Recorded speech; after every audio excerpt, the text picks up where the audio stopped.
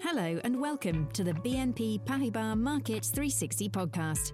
We cover the topics that matter, from the global economy to market strategy.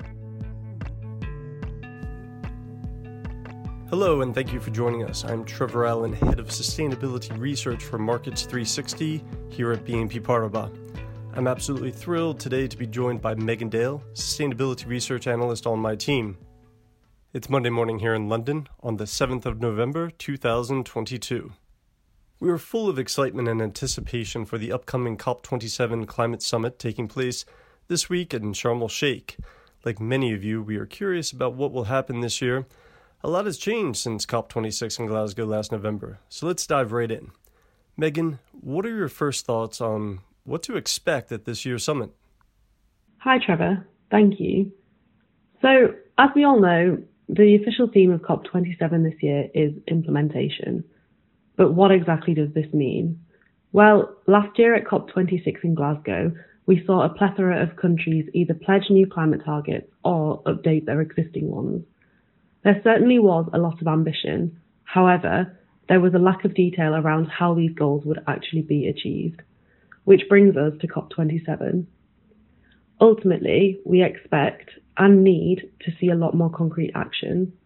This year is really about following through on past promises.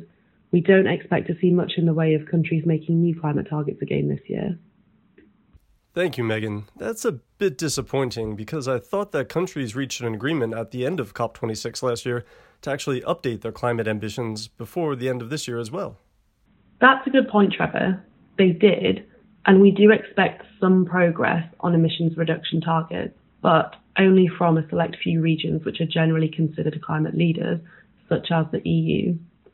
We think that the bloc will increase its emissions reduction target to a 60 to 65% reduction by 2030, which would be an increase of 5 to 10 percentage points compared to its current target of a 55% emissions reduction. Any update would likely be agreed after COP, however. But in terms of the other major emitters, such as China and the US, we don't see any further increases on their climate pledges. Yes, I suppose the EU may certainly feel some pressure to keep up momentum, and if the region increases its climate target to 65%, this would bring the bloc in line with Germany, its biggest emitter. Either way, there still seems to be some way to go for Europe to be aligned with the 1.5-degree target set out in the 2015 Paris Agreement. Another initiative that seems as it's facing some headwinds is funding. What do you think will happen in terms of the long-awaited $100 billion climate funding for emerging markets? Will developed nations finally deliver it this year? This topic has caused a lot of contention since they first missed the target in 2020. To be brutally honest, it doesn't look likely. The expected date for delivery is currently 2023. However, a lot has changed since this was agreed last year. With the war in Ukraine, high energy prices and a potential recession, Western countries have had a lot on their plate already, so we may see slower investment. Contributions from the US in particular are desperately needed to deliver this financing. This may prove challenging for President Joe Biden to achieve with the ongoing US elections, which may mean we could see more support through multilateral development banks in the near term. You are right, though. An agreement on funding will be key to successful negotiations, and we should get an early indicator this Wednesday on Finance Day. That's a bit underwhelming. Are there any other more promising financing initiatives we should be looking out for? Well, we do think that emerging markets could look to monetize their natural resources by issuing more carbon offset credits. This initiative could be supported by taking steps towards the creation of a global carbon market. In other words, implementing Article 6 of the Paris Agreement. Interesting, Megan. Could you elaborate why we think emerging markets may look to issue more carbon offsets going forward? So the answer to this is twofold. Firstly, as we mentioned, there is a funding gap. Emerging markets which are facing impacts from extreme weather events need additional channels to generate capital for climate resilience projects. Secondly, a lot of projects that emerging markets are looking to fund are adaptation projects, while the majority of capital invested in sustainability projects goes towards mitigation activities, i.e., developing renewable energy. For example, US climate envoy John Kerry publicly stated in an interview that the US wants to focus on climate mitigation projects to help reduce emissions and now lessen the chances of further extreme weather events. The challenge is finding a better way to balance the funding for mitigation and adaptation activities. That makes sense, and it's also clearer to see why more detail is needed around Article 6 to scale this carbon offset market. It will further be interesting to see if greater transparency and record-keeping will really help to attract more demand for a global carbon offset market. Yes, absolutely.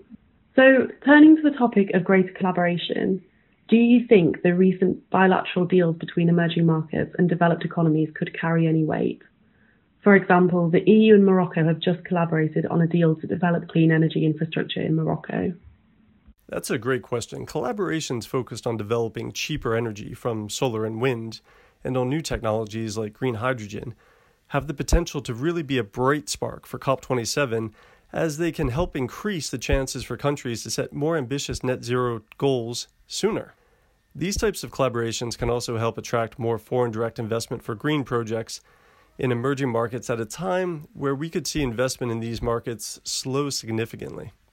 The key here is scale. For example, the EU has agreed to invest 1.8 billion euros to develop clean energy in Morocco by the end of the decade, while the US and the UAE have agreed to invest around 100 billion in clean energy development around the world by 2035.